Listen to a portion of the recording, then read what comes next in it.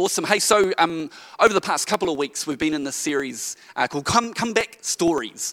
As we've come back into our physical locations for our in-person gatherings, we're not just talking about coming back together. We're looking at Scripture and exploring some of the amazing comeback stories that we find there of when situations just seem bleak, all hope seems lost, but then God in His grace and His love and His power is able to just turn around situations in the most incredible ways. We're intentionally zeroing in on the fact that this is a core part of who God is. He is a God of redemptive power, which means that He turns situations around that look dead and He can bring new life. Not just situations that look dead, but that actually are dead. Resurrection power is defined as life where there was death. This is who God is. We celebrate Jesus Christ, the risen Lord, who after 3 days in the tomb was raised to life by the power of God. And the same power that raised Jesus from the dead lives inside of us as followers of Jesus Christ. That's what Scripture declares. So we're wanting to, align our thinking and our hearts with these amazing truths as we step into 2022 and the uncertainty that obviously involves. We may all know to a certain degree what different things are going to be part of the journey this year. But we also know from the past couple of years that there are likely to be curveballs, unexpected situations, and things that just come out of nowhere. We want to be prepared to respond to those situations in faith, knowing the truth of who God is and trusting that He can do what only He can do. So today we're going to dig into another amazing comeback story from the Old Testament. And this is the story of Moses. Moses was an amazing man. I found a couple of pictures. There's the classic Charlton Heston Moses on the left and the classic Simpsons Moses on the right. When you Google Moses, they're two of the top ones that come up as images. Yeah. Interestingly, holding the same pose. There we go. What does it all mean? But again, I suspect that Moses probably wasn't as pale-skinned as Charlton Heston or as yellow-skinned as Simpsons characters tend to be as a Middle Eastern individual, but there we go. But again, Moses is an incredible story again of God's grace, of God's power, of God's heart for His people. The book of Exodus, where we read about Moses, it begins where Genesis leaves off. God's people, the Israelites, were living in Egypt. And although generations before God had promised to Abraham, Isaac, and Jacob that He would give them their own land to live in, that promise had not yet been fulfilled. The Israelites had relocated to Egypt to survive the great famine in the time of Joseph, one of the sons of Jacob. And we read this in Exodus chapter 1, verse 6, that Joseph and all his brothers in that generation had died. But the Israelites were exceedingly fruitful. They multiplied greatly, increased in numbers, and became so numerous that the land was filled with them. Then a new king, to whom Joseph meant nothing, came to power in Egypt. "Look," he said to his people, "the Israelites have become far too numerous for us. Come, we must deal shrewdly with them, or they will become even more numerous. And if war breaks out, we'll join our enemies, fight against us, and leave the country." So they put slave masters over them to oppress them with forced labor. And they built Pithom and Ramses as store cities for Pharaoh. But the more they were oppressed, the more they multiplied and spread. So the Egyptians came to dread the Israelites and worked them ruthlessly. They made their lives bitter with harsh labor in brick and mortar and with all kinds of work in the fields.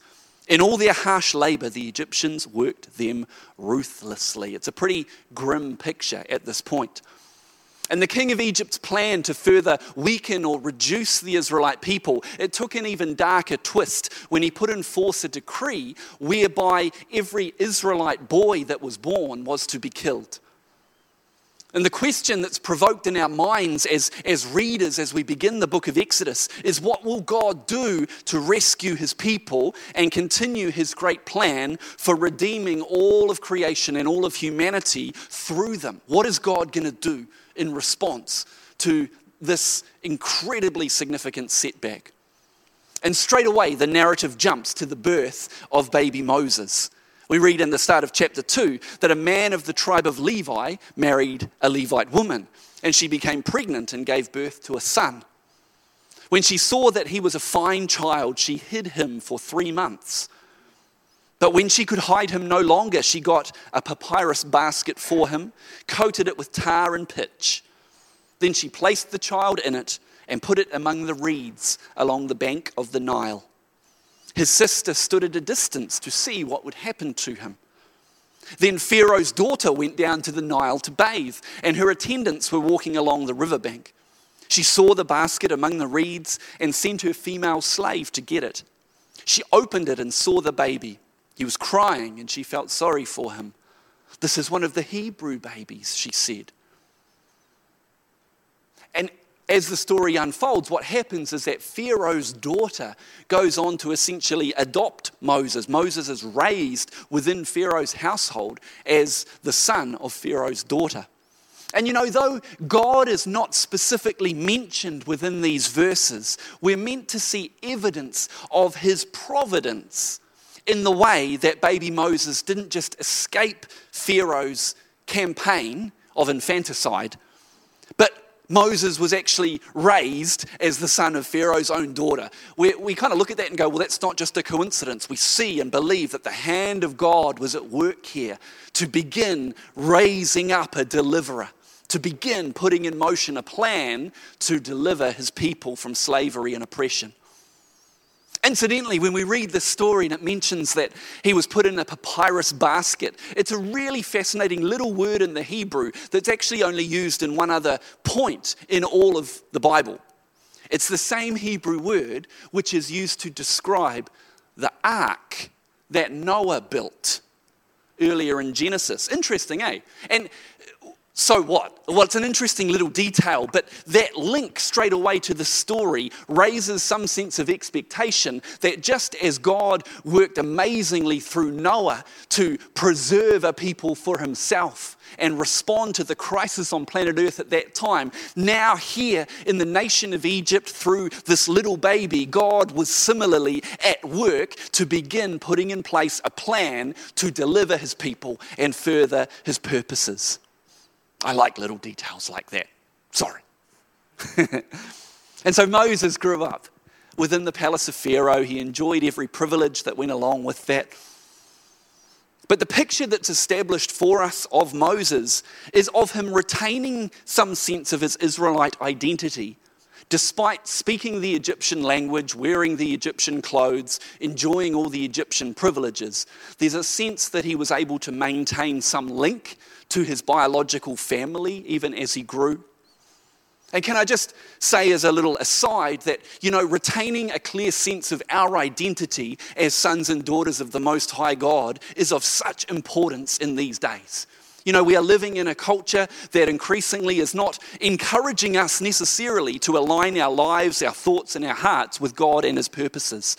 So it's incredibly important that we take responsibility and say, God, I don't want to be pulled away in different directions. I want my life to be grounded more than anything else in the truth of your word, the truth of what you say about me as your son, as your daughter.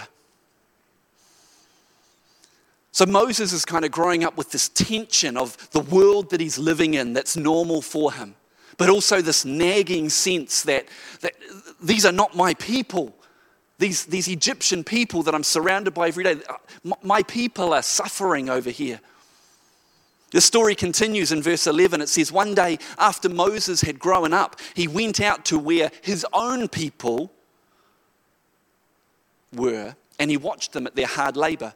He saw an Egyptian beating a Hebrew, one of his own people, it's repeated. Looking this way and that and seeing no one, he killed the Egyptian and hid him in the sand. One of the benefits of being in a very sandy nation, you can just dig a hole pretty quickly. The next day he went out and he saw two Hebrews fighting. He asked the one in the wrong, "Why are you hitting your fellow Hebrew?" And the man said, "Who made you ruler and judge over us? Are you thinking of killing me as you killed the Egyptian?" And then Moses was afraid and he thought, what I did must have become known. Didn't dig deep enough. Hey, I don't know. But when Pharaoh heard of this, he tried to kill Moses. But Moses fled from Pharaoh and went to live in Midian. So suddenly everything changes for Moses. We have the sense again that as he grew in Pharaoh's palace, Moses knew about the struggles of his own people, the sufferings that they continued to endure. And he had to wrestle with those feelings of pain at the treatment he saw being dished out to them. And I think as well, he probably had to wrestle with some sense of guilt or questioning of God. Like, God, my people are suffering. They're your people, God, who are suffering. Why do I get such preferential treatment? Why have you put me here, God, in the palace? What am I meant to do about all this? And then one day it's kind of like he snaps. He can't bottle up inside himself any longer all those feelings. He sees this Egyptian beating a Hebrew and he lashes out and he kills him. Now Moses is then left with no other option but to flee for his life from Pharaoh. He runs away to the wilderness of Midian, leaving behind his comfortable life, leaving behind any sense of feeling called to do something about the plight of his people. He tried, he'd failed, he was now out in the wilderness. So what do we see in Moses' story that somehow speaks to our own setbacks, our own crisis points in life, where it seems like all hope is lost, where it feels like we've tried but we failed, and now we're a million miles away from where we used to be and where we want to be? What do we do? Well, I love the simple truth in the story of Moses, that in God we can come back from error and failure. Hallelujah. In God, we can come back from failure.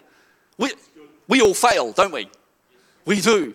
And there's this tremendous potential that when we fail and we reflect on our failure, we can feel so often that failure is so terminal. We're like, oh, I failed. I'm so useless. I'm so terrible. I'm a horrible person. And I guess this must mean that God has probably given up on me too. But the story of Moses so powerfully shows us that in God, we can come back from even the most drastic of failures in our lives. Now, as I've mentioned over the past weeks, some of the setbacks we encounter in life have nothing at all to do with our own choices. Some of the toughest times we experience in our lives are brought about by the choices that other people make that affect us. Other setbacks or trials are no one's fault at all, really. They're just the result of living in a messed up, broken, fallen world. We think of having cancer or other massive illness to face. Who's responsible for that? Well, it's just a horrible sickness that is part of the fact that we are living in this world. It's no one's fault. But is that a setback? It's a massive setback, a massive trial to endure. Absolutely. In God, there is hope. No matter what we face, no matter who's responsible, or if no one's responsible, in God, we can have a comeback. But there are some setbacks that we encounter in life that are self-inflicted to a large degree. Setbacks that are the results of bad decisions that we've made ourselves. And this was certainly true of Moses. It may surprise you, but I've actually made a few bad calls of my own over the years. In my personal life, in my work life, all over the show. Any year of my life, I've made some bad calls from time to time. I think I've shared with you guys one of the first bad calls I ever made in church ministry was back in 2002 when I was a shiny new intern. Oh, and I was so enthusiastic and excited about serving Jesus. And it was wonderful. And the first task I was given was to install a data projector in our church auditorium. Such responsibility. And so I proceeded with it, managed to attach this data projector to the roof, found a computer, ran a cable. Woohoo, we can project song words through the magic of the computer and the data projector. It was so powerful. What I completely failed to recognize was that there'd been an amazing team of volunteers who for years had faithfully served the church through projecting the song words on the overhead transparencies. Remember the overhead projectors? Yeah. And so through just ploughing ahead with this job, I'd upset a whole lot of people. They were really grumpy and I felt terrible. Again, it was not an intentional thing. It was just a massive oversight. I was like, How stupid, of course I should have thought about that. And my response was just to go, maybe I'm not cut out for ministry. Maybe I'm just the worst intern that any church has ever had. And I've failed and there's no coming back from this. It's over. They're going to start a petition. They'll probably get me kicked out of the church. And they won't like the data projector. And it'll be pulled down and the pitchforks will be out and it'll be all on. Thankfully, I had people around me who could say, look, cheer up. It'll be okay. Make it right. Apologise, all those kind of things. But it's not the end. Failure is not the end of the story. But we can allow it to be the full stop where God only ever intends that it would be a comma. See, Moses stuffed up. He got it wrong. He acted rashly. He allowed his emotions to rule. He killed a guy. Seriously. It's more than just upsetting a few volunteers on the OHP roster. He killed a guy. And for a long time, Moses was out in the wilderness tending the sheep. The subjugation of the Israelite people in Egypt continued during this time, but it would seem that Moses had given up on any sense of being able to do something about that. After all, he was a failure. But God had not forgotten about the suffering of his people in Egypt. And God had not forgotten about Moses either. And God had not given up on Moses being part of his plan. There's a beautiful way in which this is reflected within the text of Exodus. See, right at the end of chapter 2 of Exodus, it says that during that long period, the king of Egypt died, the Israelites groaned in their slavery, cried out, and their cry for help because of their slavery went up to God.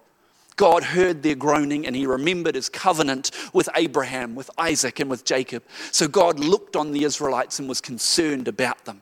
That's how chapter 2 ends, and how amazing to be reminded that even though we endure things that last for a long time, far longer than we would ever want, that God hears our cry. He is mindful of our situation. He has not forgotten about you. But he has already begun putting in motion a plan to bring about deliverance and healing and restoration. And then chapter 3 begins, and straight away it jumps to Moses. Now Moses was tending the flock of Jethro, his father-in-law. And he led the flock to the far side of the wilderness and came to Horeb, the mountain of God. So after the summary statement of how God's people are still suffering so much, and God's attentiveness to their plight, the text jumps back to Moses out in the wilderness, a long way away geographically from what is going on in Egypt, but very much on God's radar. God miraculously appears to Moses in this burning bush. And what is God's message to Moses when he gets his attention? Moses, I came all this way to remind you that you're a failure. Thank you, Lord. Yes, you're right. Moses, I came all this way to tell you you had your shot, but you blew it. You'll never amount to anything more than leading sheep through the wilderness, Moses. Of course, that's not what God says. God reiterates his desire to see Moses take up a central role in the deliverance of his people from captivity. How amazing to be reminded that God doesn't give up on us. Even though we fail and we get things so wrong so often, in him we can come back from error and failure, even the most spectacular of them. Moses came back from that failure to lead the people out of captivity, the great deliverer. Can I encourage you this morning, let the truth minister to your soul today, because we all fail, as we know. But the truth that God does not, has not, will never give up on you. How powerful is that, and how much we need to know that in our hearts. You know, if you fail, when you become aware of your failure, and especially if it affects other people, can I encourage you, apologise. Take responsibility again for your mistakes. Accept whatever consequences there may be for the decisions that we've made. You know, just because God has an amazing comeback for us doesn't mean there aren't still going to be consequences for the choices we've made. But God gives us the grace to walk through those consequences. And we can always know that even if there are consequences in the natural, God's love remains unchanged for us. He is faithful in every season. We do what we can to make things right where others have been wronged. But we know that God hasn't given up on us. Maybe you've tried and you've failed in the past and you've ruled yourself out of being able to do anything of any great significance or substance with even a passion that you feel in your heart. See, Moses cared about the plight of his people, yet despite that, he'd just given up on it and gone, I can't do anything about that because I'm a failure. Maybe that resonates with you this morning. But just like God didn't give up on Moses, God has not given up on you. Our financial messes don't rule us out of being used by God. Failed marriage, failed at school, failed in my career path, failed in pursuing my dreams. Whatever the failure looks like, it's not a full stop in God unless we let it. It's not God who says it's a full stop. He says it's a pause in the story, and I want you to know that I'm with you and there is a way forward for you. There can be restoration, there can be a comeback, even from failure. The last thing I love in the story of Moses is that it also shows us that we can come back from self-doubt. You know, self-doubt can be crippling in so many ways. If I don't think I've got anything of value to add, then I'm not going to believe that God could ever have any kind of plan to use me to be a blessing to someone else. See, self-doubt can cause us to settle for so much less than the life of freedom and purpose that Jesus intends for us. And the setbacks that we face in life are always going to hold the potential to reinforce within us scars of self-doubt, where we can question what we have, question our usefulness to God or to anyone else.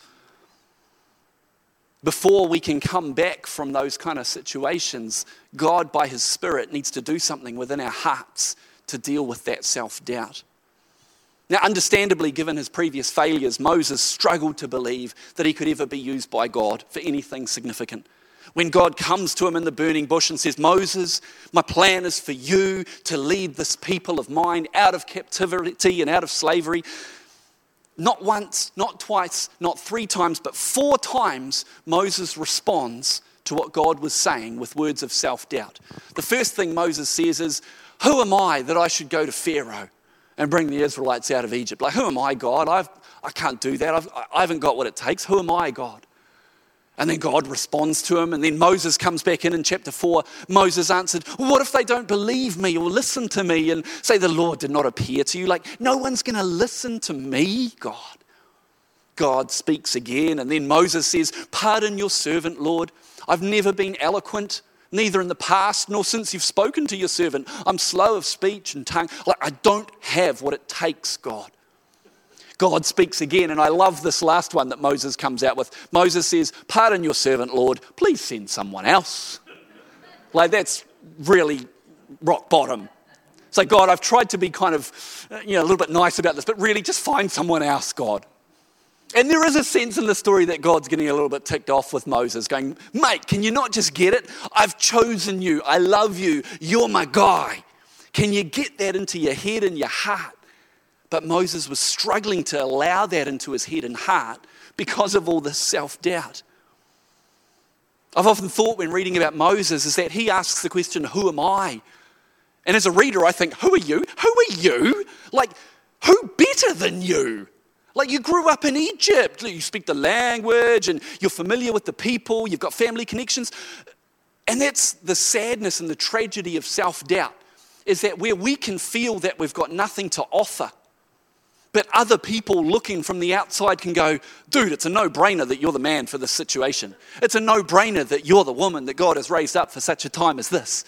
And this to me highlights again why we need other people around us in our lives. We need a small group of people who can speak into our lives and call out the potential that they see in us that God has put there, especially when we can't see that ourselves.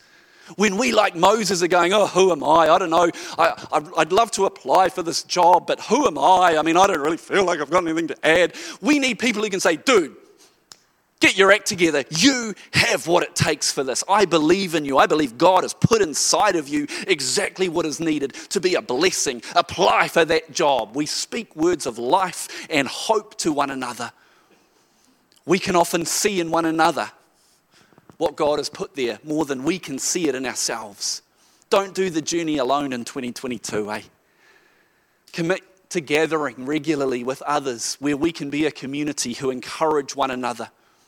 As we all grapple with self-doubt in our personal worlds, in our professional capacity, whatever it is, we need other people's perspective and the voice of the Spirit through the encouragement of the body of Christ. Moses eventually got on God's program. Said, all right then, somewhat reluctantly, but okay, God. It's okay to be a reluctant obeyer. Obeyer? That's not a word. It sounds like Wikipedia. A reluctant obeyer. We can think, I'm riddled with such doubt and stuff. As long as you're obeying and stepping out, it doesn't matter what's going on inside of you, you're stepping out. Please don't allow the enemy to kind of deceive you into thinking that you can't have any expectation of God moving through you because I'm not 100% sure if God could do anything through me. Just step out and trust and see what God can do. God's word to Moses was, what's in your hand, Moses? I've got a shepherd's staff. I've got this stick. And that stick didn't seem like anything significant, but God, the power of God flowed through Moses, and that stick became a central part of the ongoing story of parting the Red Sea, of bringing water from the rock in the wilderness. These miraculous things that happened, it just began with God saying to Moses, what's in your hand? We often belittle what is in our hand, what we know about ourselves, what skills or abilities we have, what background we've been through. We go, it's just a stick. It's just a stick. But when we make what is in our hand available to God, there's no telling what he can do with it. It's not just about you and your stick. It's about being available to God and saying, Lord, if you could use Moses in his failure with a simple stick in his hand to be such a blessing to so many people, God, I'll just make available to you what I have in my hand and in my life. And God, would you just somehow use me to be a blessing to others, wherever I may be and wherever I may go.